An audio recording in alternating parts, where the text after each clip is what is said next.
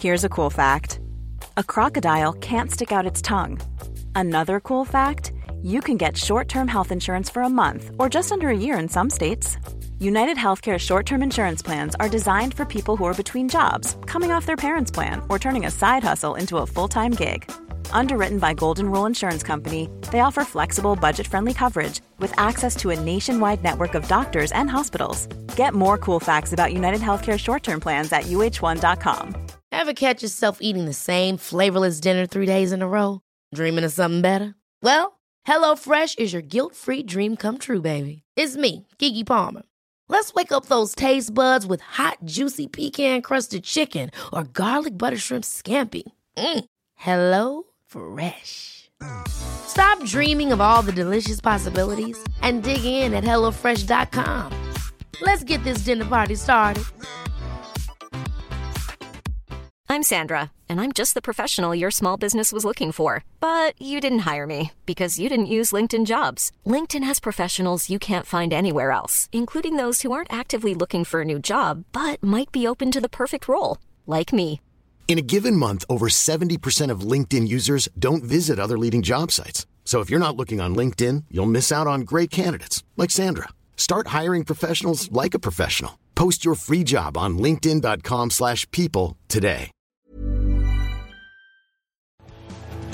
The truth is the most convincing story that maps onto reality, and that's why the central narrative is falling apart. Right now in the United States, people should not be walking around with masks. We must see the central narrative for the fiction that it is. We are Americans. While elections are sometimes messy, this was a secure election. The founders began the fight for human liberty and self-governance, and it's up to us to finish the job. I'll tell you what, we are in a truth emergency right now. This is the end game.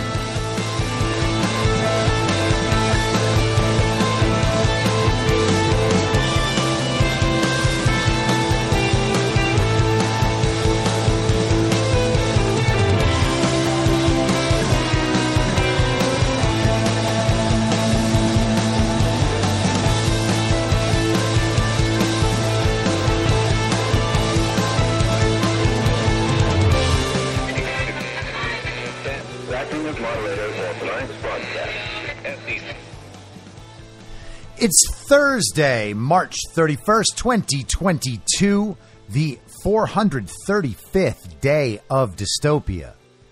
I'm your moderator, Chris Paul. Let's be reasonable. We are going to start out today in the world of censorship and technology, and we will start, as we often have, talking about Spotify and Joe Rogan. Because it's starting to seem like maybe he has realized accepting censorship was not a very good idea for his brand. Or his happiness, for that matter. Everyone going to pour over every single little thing They I will, say, because there's more people pouring over it, but it's the same thing. I do it the same way. Yeah. It's the same thing. It's but, just a conversation. It's true. And you know, she's asking me about, like, well, what time are you supposed to be there? I'm like, I don't know. He'll tell me. And she's like, this is like the biggest podcast in the world. I go, I know, but it's my buddy. We're the same. It's my buddy. That's if I become something different because it grew bigger, I'll quit. If it gets to a point where I can't do it anymore, where I have to do it in some sort of weird way, where I walk on eggshells and mind my P's and Q's, that. So that's Joe Rogan talking to Josh Barnett from the world of mixed martial arts. He is a fighter. And all the headlines this morning were about how Rogan is prepared to leave his $200 million contract, which is more like $300 million, if he's not allowed to do the show the way he wants to anymore. He doesn't want to be out there walking on eggshells. He's talking about how harassed he gets every time he puts up a controversial episode. People are coming for him. And that's obvious. But part of that is that he's already bent the knee to these people. He's already apologized for certain episodes, for saying certain things. Spotify has stripped 113 episodes of his show from the online catalog. And Joe Rogan's contract made him exclusive to Spotify. So that's the only place that you can get his show. And that huge money that he got a couple months after COVID began, is that all a coincidence? Spotify basically said to Joe Rogan, hey, we're going to give you the most money ever for you to do your show. It's only going to be here, and we're going to be able to control it. And Rogan said yes. Now, I don't know what's in that contract, obviously. You would think he would have thought about his own free speech before signing it, but maybe not. 113 episodes are down. That's like 350 hours worth of Rogan's content that just can't be accessed anymore by anyone unless you like really search it out. And that's the problem with committing to one outlet. If that one outlet decides you're not allowed to say things, what do? A lot of people at Fox News are in the same position. Tucker Carlson even admits at this point that they haven't spent a lot of time talking about election fraud. Well, why not? We know why not. It's because when you get paid a whole lot of money, your incentives change. Are you really willing to give up all of that just to continue to speak the truth? Or can you just tone it back a little bit and still have conversations that you enjoy and your audience enjoys? And you can avoid getting in trouble. That's what's happening. The crazy thing is that Joe Rogan is going to be ultra wealthy no matter what. He could leave that Spotify deal and get just as much money doing all of this on his own. And the truth is, if he can't get just as much money doing it on his own, then what we really have is an overinflated Spotify deal that was created specifically to control Joe Rogan. Massive corporations don't pay extra. They don't pay more than they have to for things. So if they extend a contract to someone like Joe Rogan or Barack and Michelle Obama, Bill and Hillary Clinton, or Netflix with Susan Rice, if they're extending those kinds of deals, then what they're paying for is not the ability to earn income based on the show being hosted on their platform. They're paying for something else. And it seems like what they're paying for with Joe Rogan is his silence. Rogan could go out on Rumble or even like Locals or Patreon or Substack or something. He could find a range of different platforms that could make him money, and he could say whatever he wanted. His fans will follow him anywhere, and they'll pay for his content, and they'll support the companies he advertises. That's how powerful Joe Rogan is. He shouldn't be backing down to any of this stuff. So what is the money for? Now, also in the world of tech censorship, the Republicans on the Judiciary Committee in the House have sent letters to Facebook and Twitter, and I want to share those with you. This is the one to Mark Zuckerberg. Shortly before the 2020 election, Facebook suppressed an explosive New York Post article detailing how Hunter Biden used the position and influence of his father, now President Biden, for personal gain, with the apparent awareness of President Biden. We wrote to Facebook at the time with important questions about Facebook's knowing suppression of First Amendment protected activity. Facebook ignored our letter and in the months since has avoided any meaningful accountability for its actions. Now, with even the New York Times confirming the accuracy of the Post's reporting, we are investigating Facebook's actions to interfere in free and fair election-related public discourse on its platform to the benefit of President Biden and the detriment of former President Trump. Although the Post article concerned a topic of importance to many voters in the run-up to the election, Facebook still censored it. Soon after the Post published its article, Facebook's policy communications director, a former staffer for Democrat elected officials, announced that Facebook was reducing its distribution on our platform. That's the story's distribution, and they're talking about Andy Stone, who used to work for Kamala Harris. Facebook presumably did this because it saw, quote, signals that the Post story was, quote, false. As far as we know, Facebook has never identified or explained these signals. Instead, Facebook announced that the article would be, quote, eligible to be fact-checked by the company's third-party fact-checking partners, end quote. However, Facebook has never revealed the results of this fact-check, or even whether it occurred. The Post article was likely to have significant implications for the presidential election. It detailed how Hunter Biden leveraged his father's influence as then vice president for personal gain. When Hunter Biden served on the board of Burisma, a Ukrainian company, a company executive asked him to use his influence to stop a domestic Ukrainian investigation into Burisma. Another time, the same executive thanked Hunter Biden for arranging a meeting with then Vice President Biden. 8 months after that, Vice President Biden pressured the Ukrainian government to fire a prosecutor who was investigating Burisma, a firing about which Vice President Biden later bragged. The Post article challenged President Biden's claim that he had, quote, never spoken to his son about his overseas business dealings, end quote. Although the Post explained exactly how it obtained emails on which it reported and included pictures of certain emails, Facebook still suppressed the article. The mainstream media followed Facebook's lead, wrongly claiming the Post story was disinfo and unverified. It appears Facebook knowingly and deliberately used its platform to control election-related information accessible to the American people shortly before the 2020 election, and that Facebook did so to the primary benefit of then Vice President Biden. And I think that should probably say former President Biden, to get the timeline correct. Facebook's actions helped shield Vice President Biden from increased scrutiny about the impropriety detailed in the Post article. In addition, Facebook's actions gave rise to other news outlets, tech platforms, and even Biden himself dismissing the story as disinformation or untrue, when, in fact, it had never been rebutted. This irresponsible conduct demands a thorough investigation so that we may understand how big tech wields its enormous power over the free flow of information to the detriment of free and fair elections. Big tech is out to get conservatives. Facebook's suppression of the Post article detailing Biden family wrongdoing only underscores that point. Given the importance of these issues, we request the following documents and information.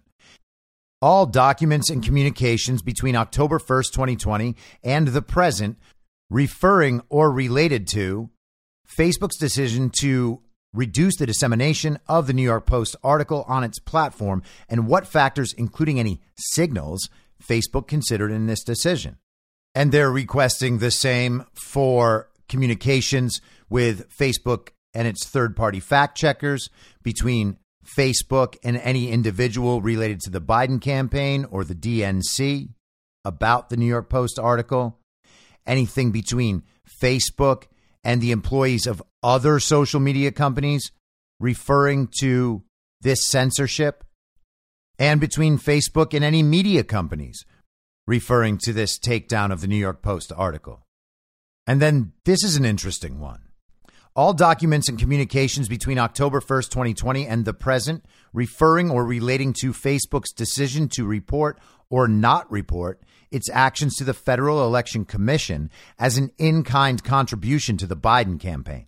That one could get very interesting. They want to know which Facebook employees were involved in the decision to take the New York Post piece down. And finally, they're asking for an explanation on how Facebook's actions in reducing the dissemination of the New York Post article on its platform is not a publisher function for purposes of Section 230 of the Communications Decency Act. And they sent a very similar letter to Twitter CEO Parag Agrawal. Now, you can expect all of this will be tied up with various legal maneuvers or just outright rejection of the requests for the next 6 months or so. But with a Republican Congress in power starting at the beginning of next year, we can hope that they actually put some weight behind this and get some results, because Facebook and Twitter, and for that matter, Google and a bunch of other tech and tech-related companies, also coordinated to influence not only the American election, but American politics in general. And they do this right out in the open. All of the tech companies have former employees working directly in the fake administration. And some more about that came out this week, as it was reported that former Google CEO Eric Schmidt has been personally funding the salaries of employees in the fake administration. Now, this is a complete cover-up effort from Vox's Recode, which is like the blog of Vox-style tech bros. The real scandal behind billionaire Eric Schmidt's paying for Biden's science office.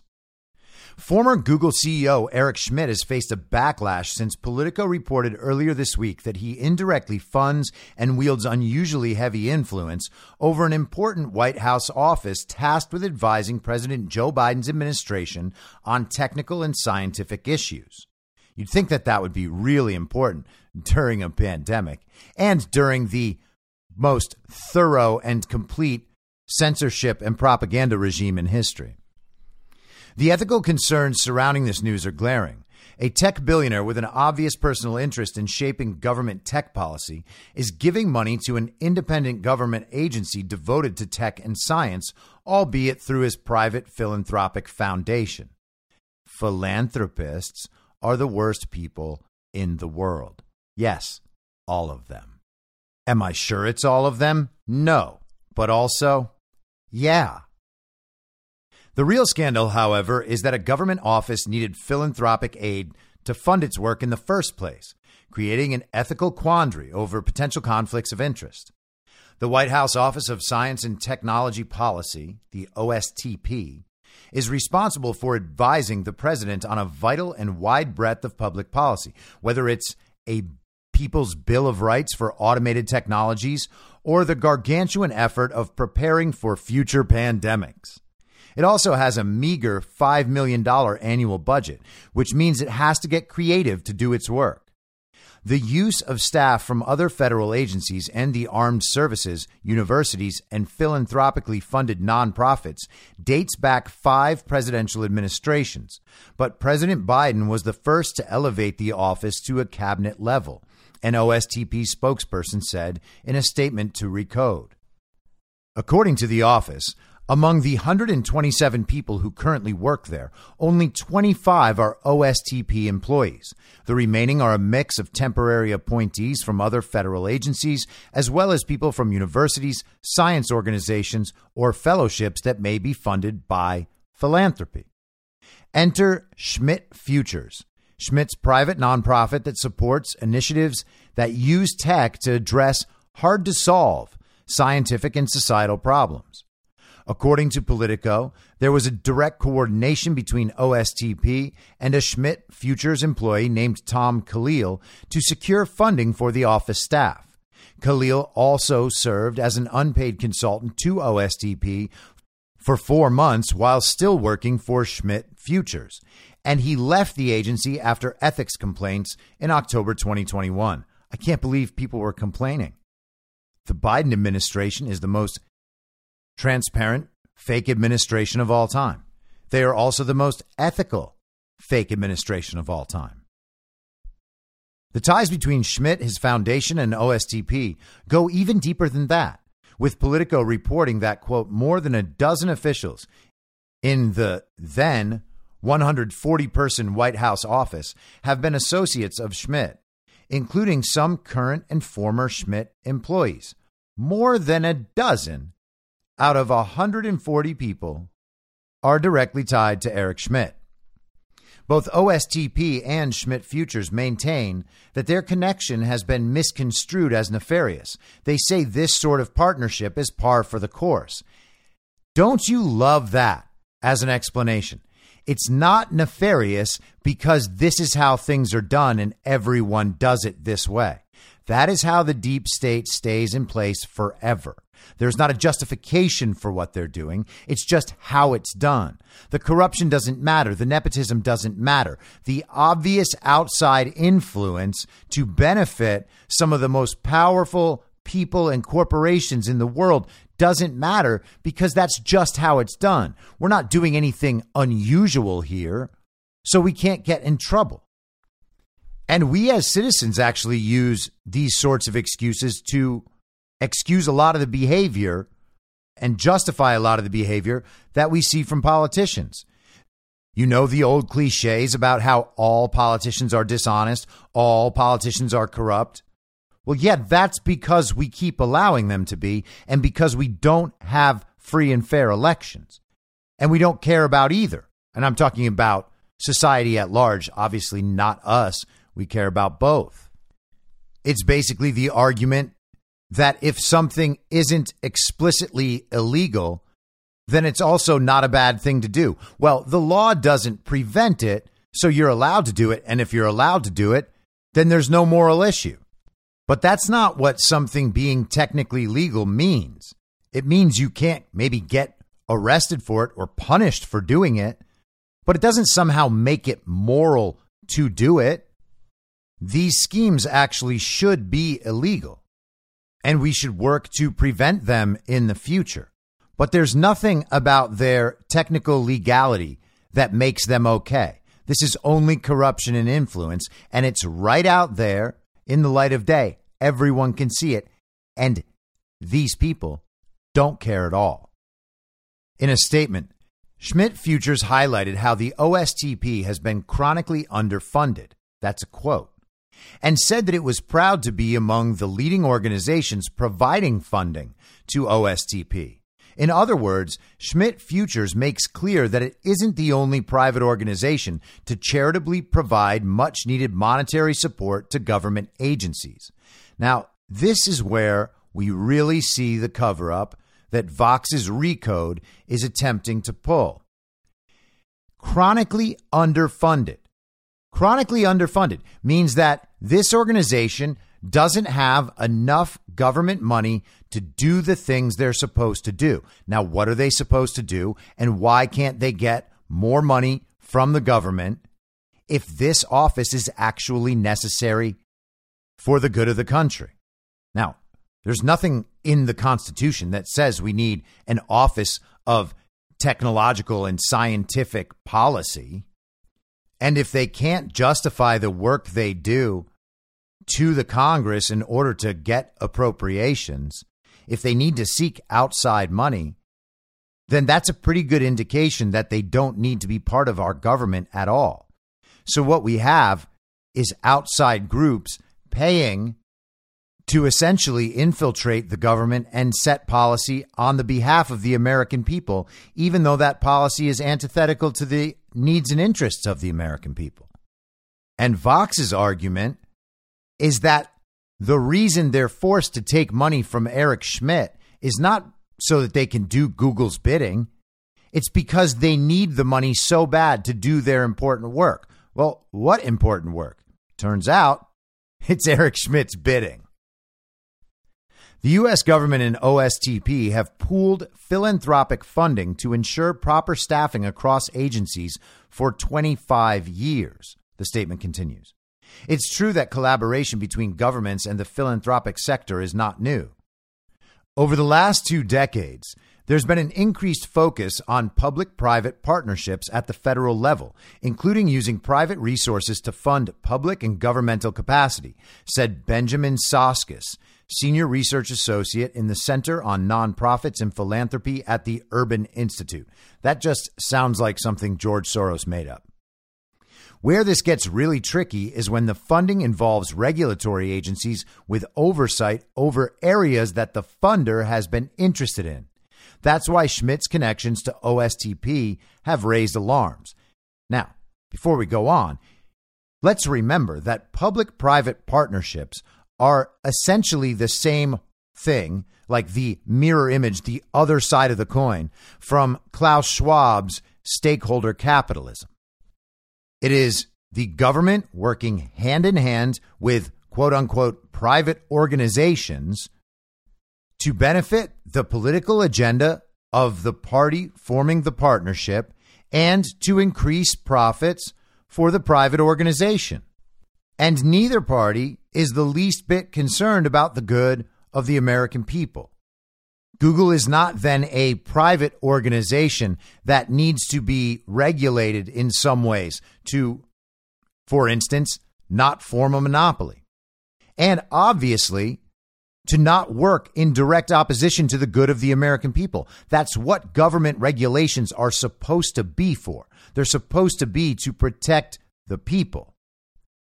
But instead, we have a scenario where Google is considered to be a stakeholder in the government's technology policies, and their needs, because they're so important, are placed above the needs of the American people. They are a critical stakeholder. So what they want has to happen. And once they get what they want from the government, well, then they're happy to help the government out when it needs to do things like censor search results so that no one can actually see real news. Completely take Russian outlets off of the Google search results.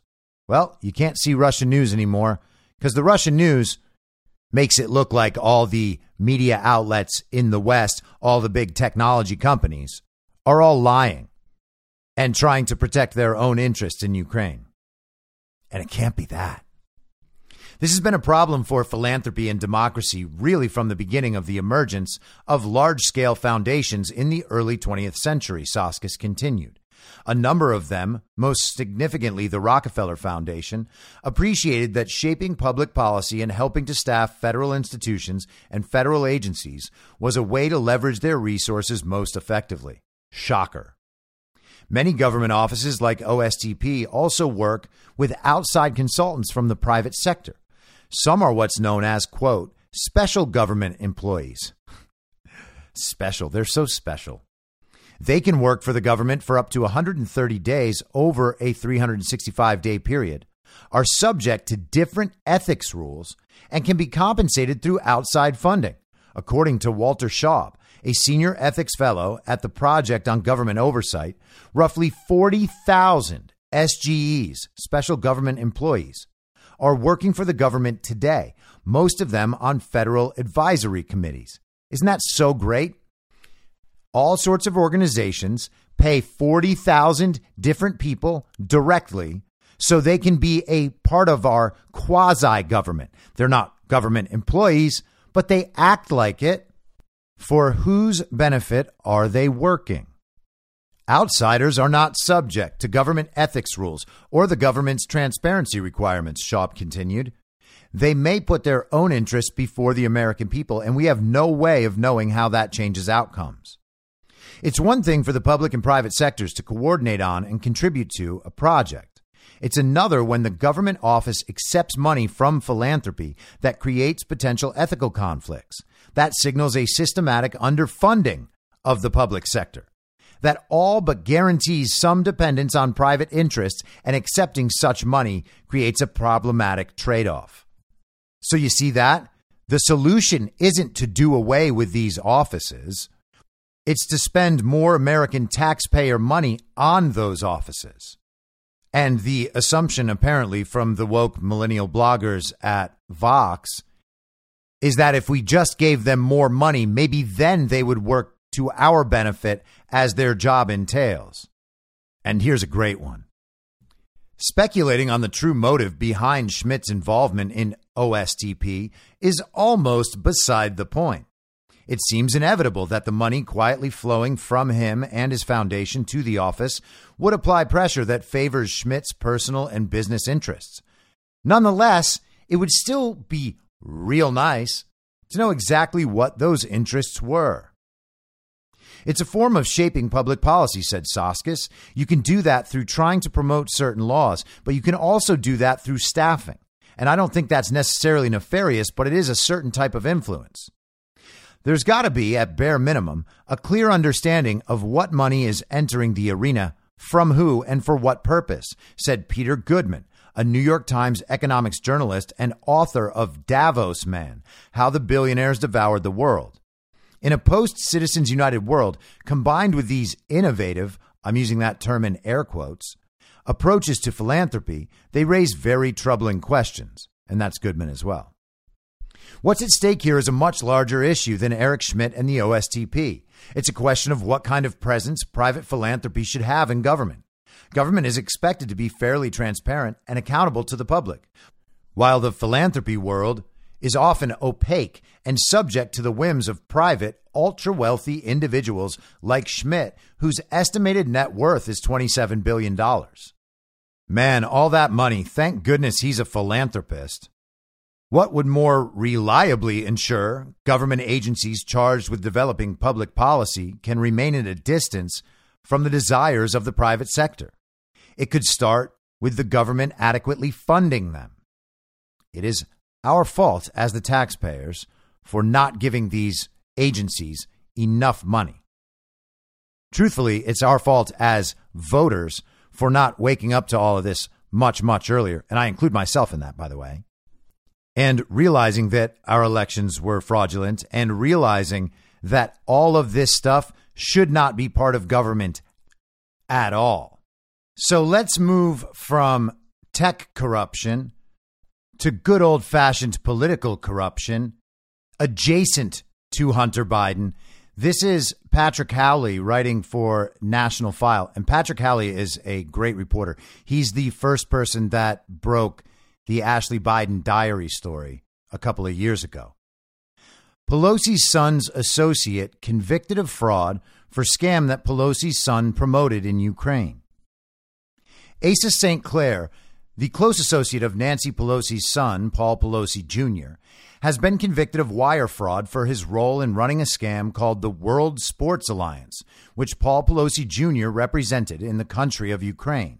St. Clair now faces 20 years in prison when he goes up for sentencing in July, giving him plenty of time to flip on his associates. Damian Williams, a U.S. attorney, stated, according to the Department of Justice, as a jury has now found, Asa St. Clair used lies to defraud everyday people out of their hard-earned money by promising them guaranteed returns if they invested in IGO-BIT, a digital currency he claimed the World Sports Alliance was developing. St. Clair touted the WSA as working closely with the UN to promote the values of sports and peace for a better world, while in reality promoting only the balance of his bank accounts. That's the U.S. Attorney Damian Williams. National File has been leading the way in reporting on the Pelosi family's Ukraine dealings. As National File reported in September, the criminal trial against Asa St. Clair, a friend and business associate of Nancy Pelosi's son, Paul Pelosi Jr., formally moved into the discovery phase in the U.S. District Court for the Southern District of New York on September 21st.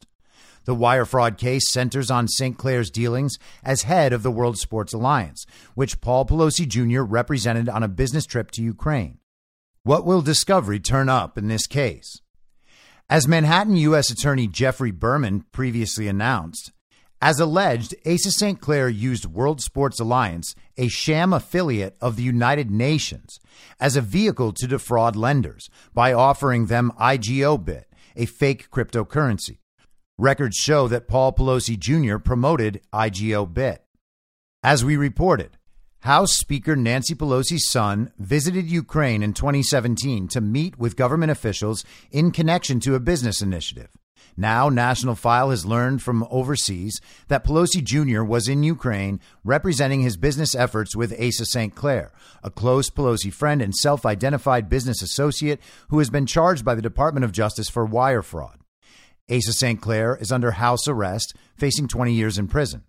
Video evidence proves that Pelosi Jr. was in Ukraine representing his corporate governance initiative and promoting his endorsement from the World Sports Alliance, which shared leadership staff with Pelosi Jr.'s company, CGI.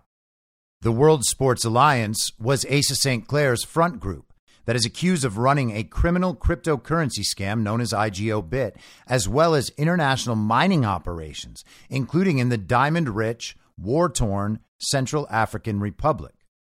Paul Pelosi Jr. traveled to Kyiv, Ukraine, in July 2017 in his capacity as executive director of the Corporate Governance Initiative, a position that he accepted months earlier in February 2017. Pelosi Jr. said that he was in Ukraine to discuss a youth soccer partnership with the government, then led by former Ukraine President Petro Poroshenko. The American Mirror, which flagged Pelosi Jr.'s appearance in 2017, preserved a clip of Pelosi Jr. on the Ukrainian station following the video's removal from YouTube. Pelosi Jr. let slip that he was working in Ukraine with a group called the World Sports Alliance.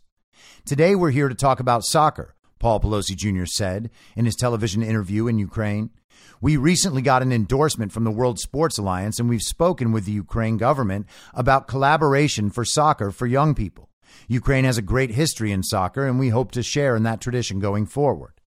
The World Sports Alliance is a front group run by Paul Pelosi's good friend Asa St. Clair, who served as president of the alliance. Records reveal that Pelosi Jr. and Asa St. Clair were working directly with one another during the period of St. Clair's alleged criminality. Asa St. Clair announced his endorsement of Paul Pelosi Jr.'s corporate governance initiative several months before Pelosi Jr.'s Ukraine trip. A press release dated December 27, 2016, announced St. Clair's endorsement of Pelosi Jr.'s company, stating, Paul Pelosi Jr. is a longtime associate, both business and personal, and when I saw him taking a stance on something my organization deems to be a cornerstone of our prosperity, I reached out to him to learn more. And the article goes on. I suggest you check it out if you're interested in learning more. But think about what the takeaways here are, okay? So Pelosi Jr.'s associate, Asa St. Clair, has now been convicted, while Nancy Pelosi's son, as far as we know, is getting off scot-free. I don't think he will in the end, but for now. This is very similar to Hunter Biden's close associate and business partner, Devin Archer, getting convicted. And we'll see how all that goes. But we can see some of the minor pieces being taken off the board as the game works its way up to the higher level figures. Eventually, it will be Hunter Biden. Eventually, it will be Paul Pelosi Jr. And then eventually, it will be their parents, who are the power behind these networks of corruption.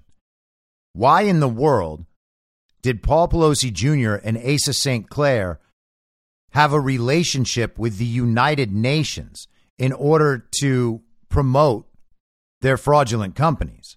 That's kind of a big deal. And rather than thinking of this as an isolated incident, it's important to wonder how many other countries around the world, how many of the leaders of those countries have either themselves or their children involved through the UN in these types of corrupt organizations. And how is it that so many of them are involved in Ukraine? Switching subjects just slightly, there is a lot going on in the oil and gas industry and Russia's distribution of oil and gas to Europe since they decided to tie the ruble to gold and declare that unfriendly nations to Russia would be forced to pay for Russian oil and gas in rubles. All of that is meant to go into effect tomorrow. And Vladimir Putin put out a statement on this today. Today I signed a decree that establishes rules on selling Russian natural gas with the so-called unfriendly states.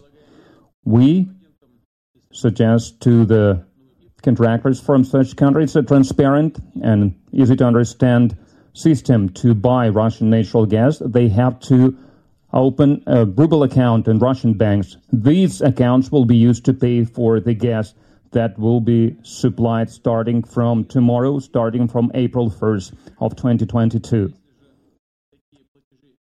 If such payments are not made, we will consider it as failing to perform the contract by the buyer, with all the consequences followed by this. No one is selling anything for free, so we are not going to be involved in charity as well. So the current contracts will be stopped. And I would like to emphasize here, in the circumstances when the financial systems of the Western countries are used as weapon, when the companies from these states refuse to implement contracts with Russian banks, enterprises, and individuals, when assets in dollars and euros are frozen to use foreign currencies of these countries, doesn't make sense. And what is happening, what has already happened, we are supplying gas to European consumers. They are receiving gas, they pay in euro, then they freeze this payment themselves. So we have every reason to consider that the part of the gas that we supplied to Europe, we basically supplied for free of charge. So Putin has pinned the ruble to gold. 5,000 rubles equals 1 gram of gold. And he's told unfriendly nations that they need to purchase oil and gas in rubles, which basically means they need to take their currency and change it into gold or rubles. And this is a pretty savvy response to what the central banks and the allied countries, the countries that follow the global communist order, this is a really good response to what they tried to do. They tried to attack the Russian currency, and they tried to hurt the Russian oil and gas business. It seems like both have failed. Russia has formed and is forming new alliances, and this is a very bold move to thwart the countries of Europe. They tried to destroy the Russian economy, and Vladimir Putin has now said, well, choose one.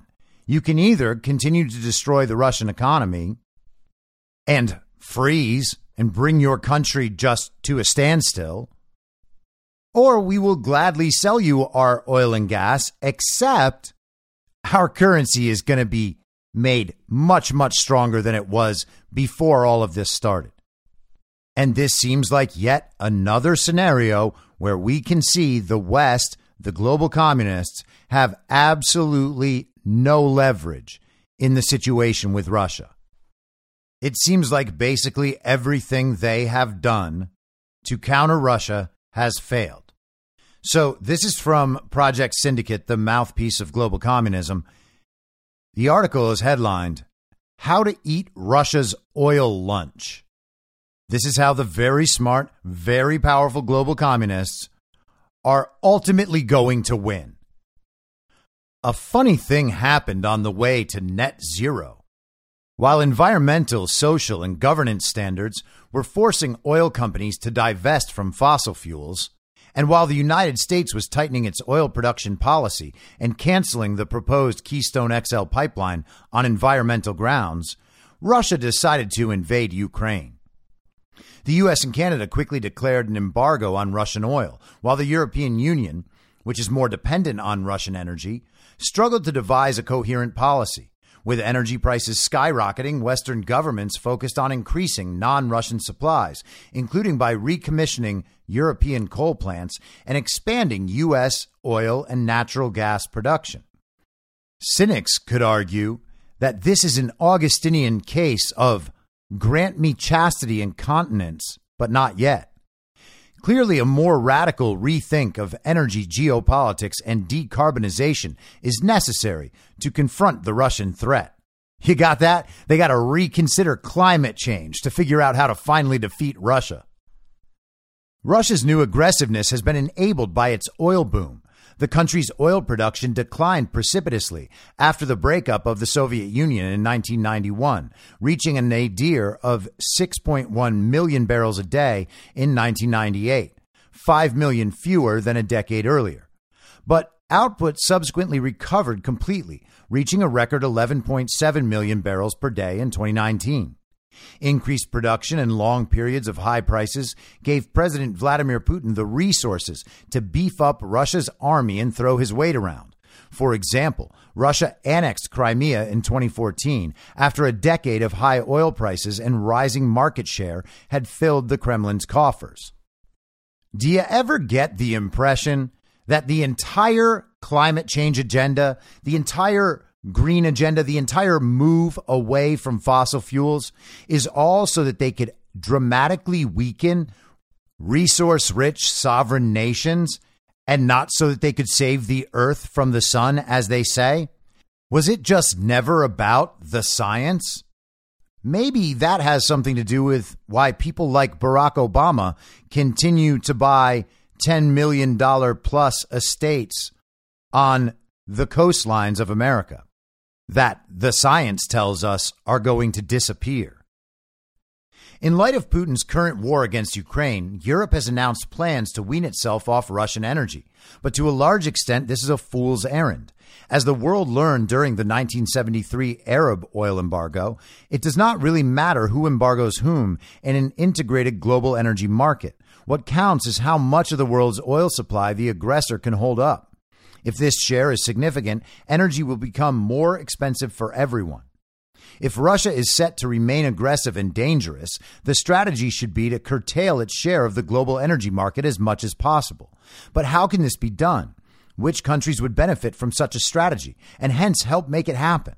And can the effort be compatible with decarbonization goals? And it's funny how they say that last part as if the entire world has agreed that decarbonization is everyone's goal. The world has not agreed with that. That's just the global communists. The answers to these questions may be somewhat surprising. To be sure, the EU and the G7 would obtain security benefits by helping to reduce Russia's share of the global energy market.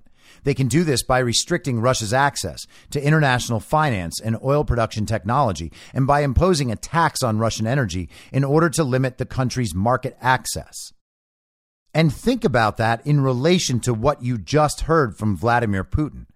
Do you think any of that is going to scare Vladimir Putin? He's already threatening to withhold Russian energy.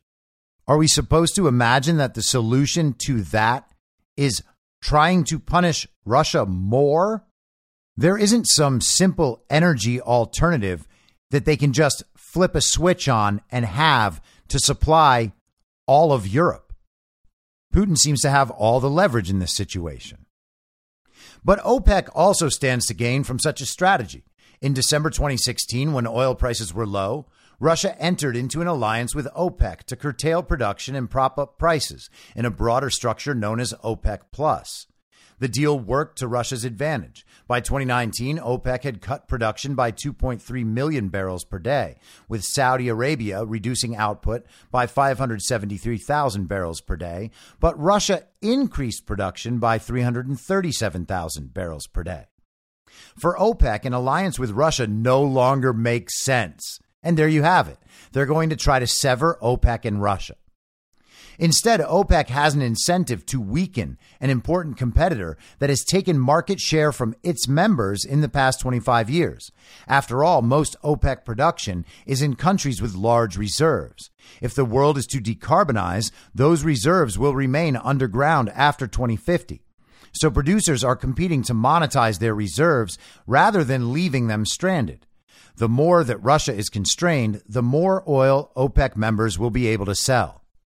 So we've got to sever OPEC from Russia, convince OPEC it's in their best interest to do it, and still keep all of our climate change goals in place. The same logic holds for the U.S. The country is endowed with many well-known reserves of tight oil and gas, which have a break-even price of less than $60 per barrel. In addition, natural gas in the U.S. currently trades at about $5.50 per million British thermal units, a small fraction of prices in Europe, justifying major investments in liquefied natural gas trains to export output to Europe and elsewhere. And again, that's not just a switch you can flip on. From an environmental standpoint, U.S. oil and gas projects have the advantage of being quick to execute and wind up. A tight oil or gas well produces over 85% of its output in the first 2 years, whereas traditional oil fields can take up to a decade to develop and then run for decades, well into the period in which the world should be approaching net zero. Amazing. It is amazing that these guys hold on to this stuff. So a burst of U.S. oil production aimed at reducing Russia's global market share need not be long-lived. You got that? They're running out of other options, so now they are going to have to expand U.S. output. We had energy independence before the fake administration was falsely inaugurated. And they've continually made it clear that increasing American production is not one of the goals. It's not on the agenda. It's not even a choice. That's what they've been telling us to justify the high gas prices. And it also gives them a good excuse to deplete our strategic oil reserves, pretending that that's going to adjust the gas price enough to make a difference for Americans. It will not. Finally, the environmental movement can join the effort. Decarbonization requires cutting global oil production. Russian oil is heavier than most OPEC or U.S. oil, meaning that it generates more carbon dioxide per unit of energy. Ooh, those dirty Russians with their dirty, dirty oil. It is also sour, meaning that it contains a lot of sulfur, a nasty contaminant. Reducing Russia's oil production may therefore be a good way to cut global emissions while keeping the world adequately supplied with energy until cleaner alternatives are developed.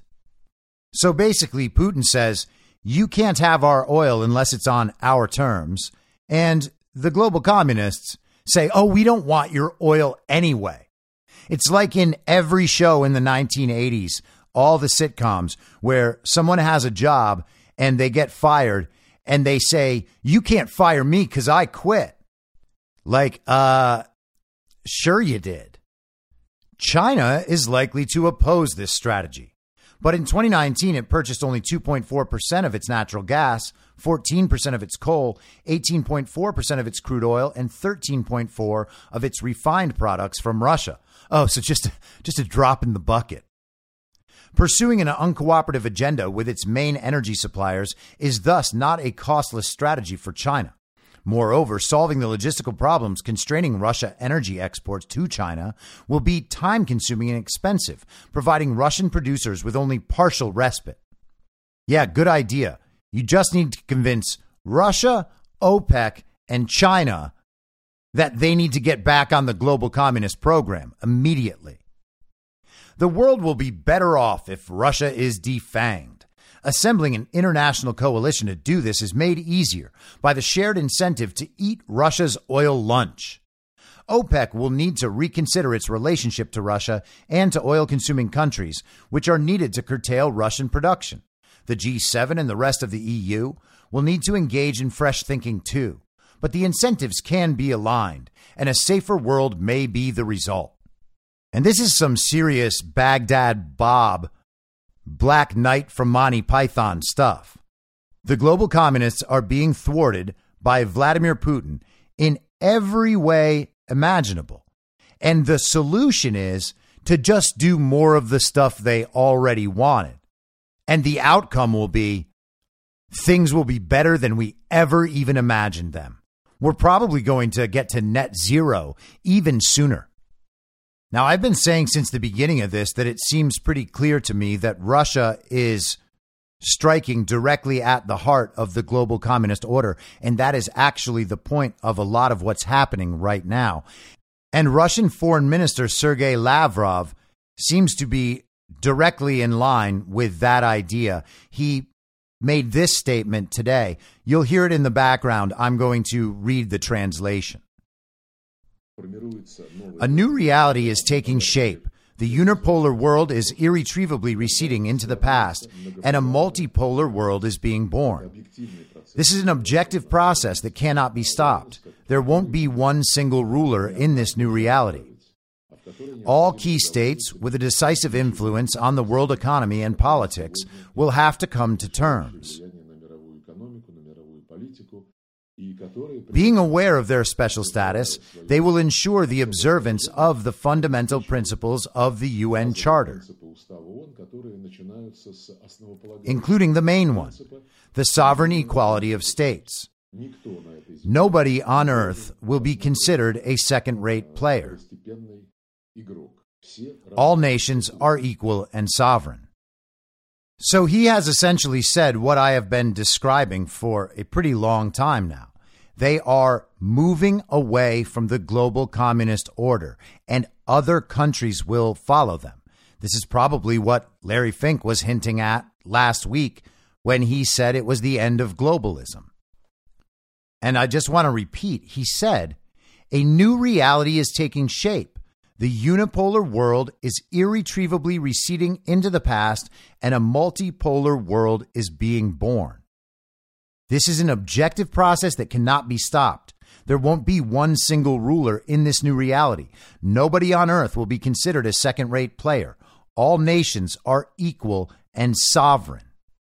He is straight up declaring an end to the new world order, the one world order, the global world order, the global communist order. They're all the same. He is asserting, much like Donald Trump did throughout his term. And this is the whole ball game for the global communists. The system they want doesn't work if major resource-rich countries are able to be self-sufficient and see their own way through this, remaining sovereign nations rather than joining the global order. The only way that the global communists could actually get their way, if countries refuse, is to go to war. and to undermine their governments, which are the two tools they've used this entire time. But it seems like those tools aren't working anymore.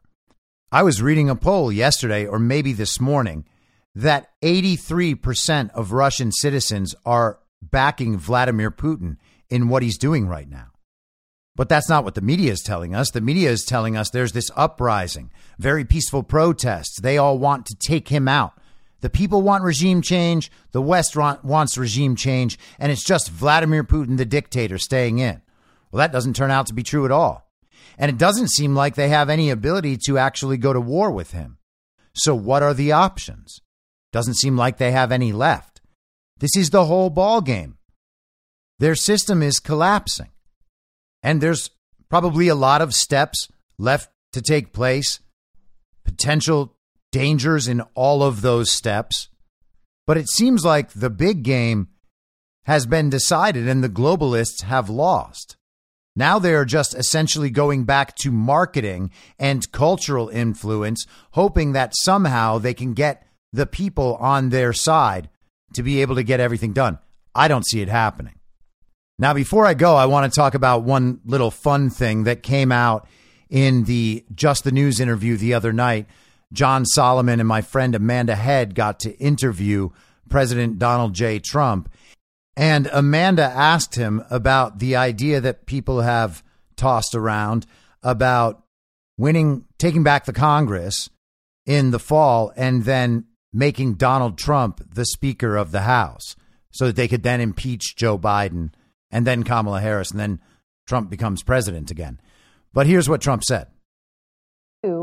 Being nominated for Speaker of the House, and your reaction intrigued me because I couldn't tell one way or the other how you felt about that. Your reaction? No, I think that it's not something I want. A lot of people bring it up. It's brought up all the time. Yeah. No, it's not something I want to do. I want to look at what's happening, and then we're going to be doing something else. No, it's not something I would be interested in. Now, like I said, people have been talking about this for quite a while. I think the first person who suggested it was Rogan O'Handley. He goes by DC Drano on Instagram and Twitter. But I've always thought that idea is not a great one. It's certainly not ideal in any way. It would be funny, perhaps, because communists' heads would explode, and that's always a good time. But there are a few problems. One is that Joe Biden shouldn't be impeached. Joe Biden isn't a legitimate president. Impeachment isn't the method to get rid of an illegitimate president. Joe Biden's illegitimacy should be handled on its own, and he should be removed from office because he is only pretending to be president as the result of an obviously and overwhelmingly fraudulent election. So that's one. The other problem is that I think a lot of the country wouldn't see any of it as legitimate. It would seem like a ploy to put Trump back in power just because you were able to win one congressional election. Now, the upside of that is all these people would finally learn something about how the Constitution actually works, and it would be pretty hard for them to deny. But I think that would ultimately be divisive. And for those reasons, I think that we need to fix 2020 before the 2022 election.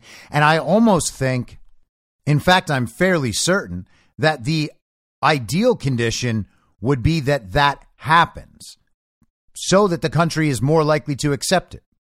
The evidence of election fraud comes out during Joe Biden's fake presidency. Joe Biden is removed during his fake presidency, as are the rest of the politicians around the country sitting in their offices illegitimately, which is nearly all of them. And then we just simply start fresh, either by placing Trump in office and the rest of the legitimately elected politicians around the country in office, which is, I think, a more unlikely outcome than having new elections, which is the other option. And probably a better option, because as long as those elections are free and fair and secure, and it's one person, one vote, verified from American citizens, then we actually know immediately that we have a legitimate government in place. And that's the best way to move forward. But I am happy to hear Trump reject this idea because I don't think it's a great one. And I never have. And I'm also kind of happy to hear him say, yeah, we're going to do something else. And I look forward to seeing what that is. Before I go, just a reminder, if you want to make yourself more comfortable, your home more comfortable, go to mypillow.com and use the promo code REASONABLE. You'll find all sorts of sales up to 60% off on bedding and slippers and towels. And you'll support this show, you'll support a great American company, and you'll support a great American Mike Lindell. And you'll also get some great stuff for your house. So promo code REASONABLE on mypillow.com. I'll be back tomorrow at the same reasonable time on the same reasonable podcast network. I don't have a network. Masks and lockdowns don't work. They lied to you about a pandemic. And Joe Biden will never be president.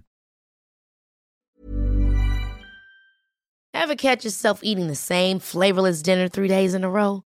Dreaming of something better? Well, HelloFresh is your guilt-free dream come true, baby. It's me, Keke Palmer. Let's wake up those taste buds with hot, juicy pecan-crusted chicken or garlic butter shrimp scampi. Hello Fresh. Stop dreaming of all the delicious possibilities and dig in at HelloFresh.com. Let's get this dinner party started.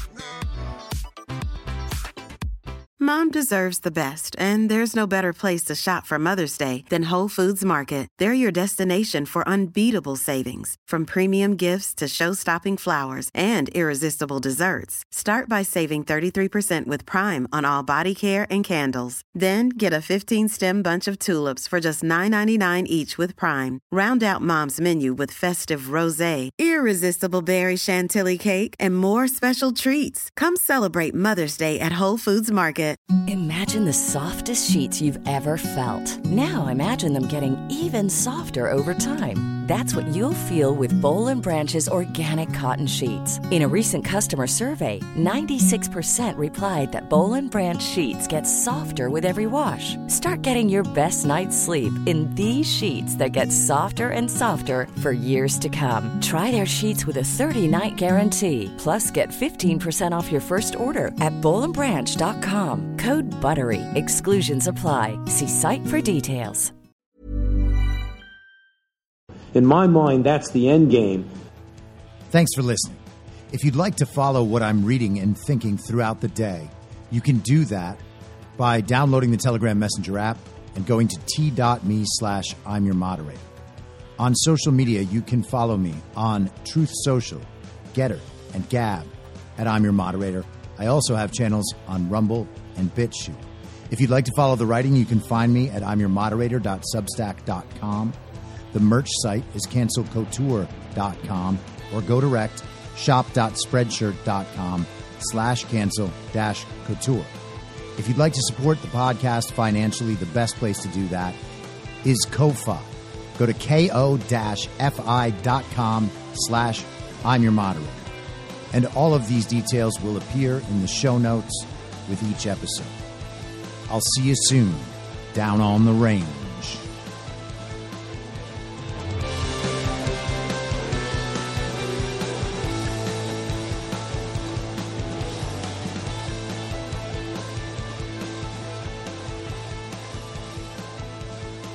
It's high!